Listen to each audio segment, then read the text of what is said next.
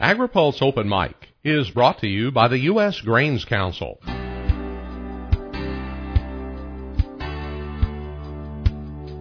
In tough economic times, it's good to remember that agriculture is one of America's bright spots. That's true at home, and it's true internationally. The United States is the world's top agricultural exporter, with over $135 billion in exports last year. Those exports supported more than 1 million jobs at home. The U.S. Grains Council is one of the leaders of the U.S. Ag Export Team. It operates in over 50 countries to develop markets for U.S. corn, sorghum, barley, and co-products. Winning those markets is a team effort. The Council partners with the USDA's Foreign Agricultural Service to get the job done. That partnership, by the way, is just one more of the many programs that depend on the reauthorization of the Farm Bill. And now, AgriPulse Open Mic.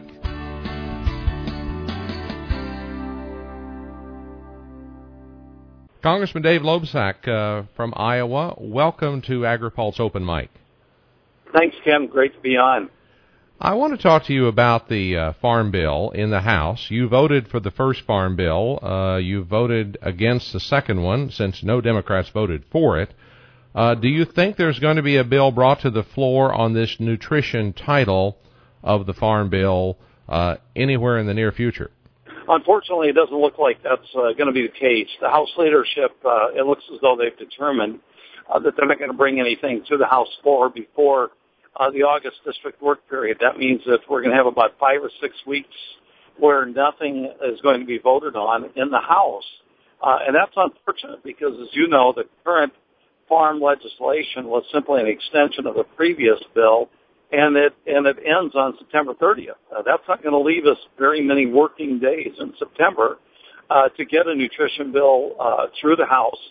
And on the Senate side, they have passed both. They passed a farm bill that included both the farm bill itself and the nutrition title. And Debbie Stabenow, the chair of the Senate Agriculture Committee, has said that there has to be a nutrition title in whatever comes out of a conference between the two houses. And if there is no nutrition title from the House, it's going to make it very difficult, if not impossible, to have a conference committee and really get the kind of certainty over the course of the next 5 years that we need on a farm bill. Congressman, what's your reaction to this splitting nutrition off of the bill in the House and then ramming through a bill that had no Democrat support? Yeah, there were some Republicans who did not support that approach as well. I think it's important to note that.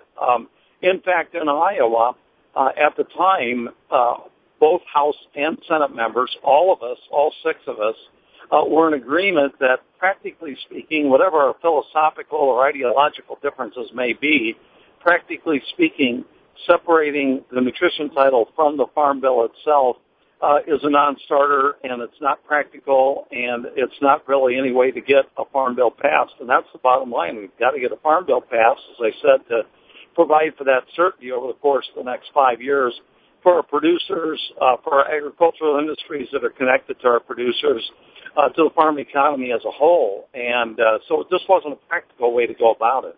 Let's go back to that first Farm Bill on this divide that occurred left and right. What do you think made it so broad that it, for the first time in modern history, killed a Farm Bill in the House? Well, I think there were a lot of things that were considered by both sides of the aisle.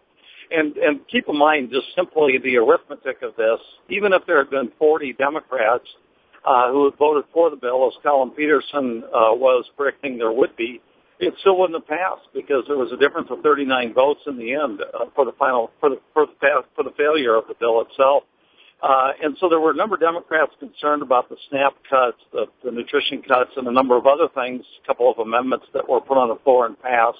But there were a number of Republicans, especially sophomore and freshman Tea Party leaning Republicans who simply don't like government, and they don't want crop insurance. They don't want they want significant, massive, I would say, nutrition cuts. And they were opposed to no matter what was going to come to the floor of the House of Representatives. So it was a combination on both sides of the aisle. Well, this ideological divide Seems like that agriculture is really the area that's going to suffer most because the SNAP program does not end on September 30th, but the farm program does. That's a very, very good point to make, Ken. And I think there are people who've lost sight of that. The nutrition program, the SNAP program, will continue. It may have cuts, whether it's anywhere near the $4.5 billion that was in the Senate bill or the $20 or so billion in the House bill remains to be seen. Even with a continuing resolution, there will likely be cuts, but the program will continue. Whereas, as you just said, the farm program, this is a one-year extension, as we all know, even though a lot of us fought like heck last year on both sides of the aisle to get a 5-year bill through last year at this time. And we were working really hard at that. We only succeeded in getting a 1-year extension, but that runs out September 30th. And if no action is taken, there's not going to be a new farm bill. Back to the SNAP program itself, do you think it needs some reform? Oh, there's no question about that. There have been reforms over the past several years. The fraud and abuse and waste has been reduced dramatically, but like every government program, more can be done. There's no question. And on the Senate side, clearly they were talking about a $4.5 billion cut over the next 10 years, and that's a pretty big cut in that program. On the House side, they were talking about $20 or $21 billion in cuts. And actually, the Paul Ryan budget that was passed in the House cuts it by over $130 billion over the next 10 years, and that's not going to happen. That's a non-starter. But clearly, I think we can find waste and abuse in every single government program, and certainly food stamps is no exception. Well, let's go to the other side of this, the traditional farm program reforms. What is your view on continued government subsidization of crop insurance? Well, I think that makes a lot of sense. There's no question that our farmers have to have a safety net. And look, farming is not the same as a lot of other things that happen in our economy.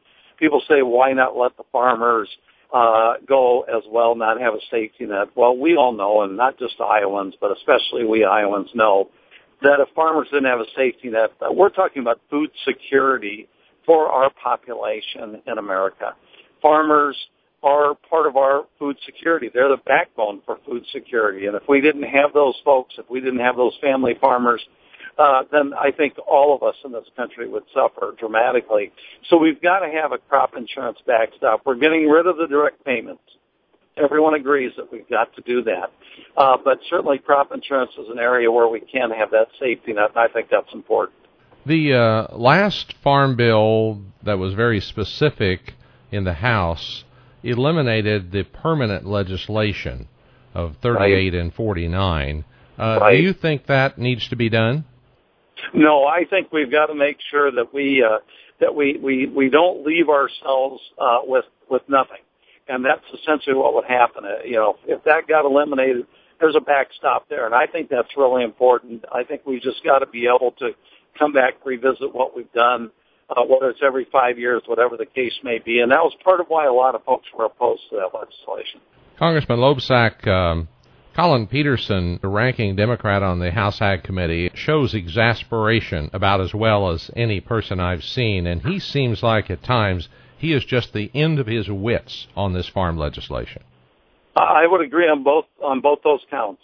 He can show his exasperation when he wants to and when he needs to, and I think when the majority party decided to separate the nutrition title from the farm bill itself, I think that definitely showed through, and Collin decided that he was not going to support that. It didn't make any sense, and that was one of the reasons, I think, why so many folks went against that bill.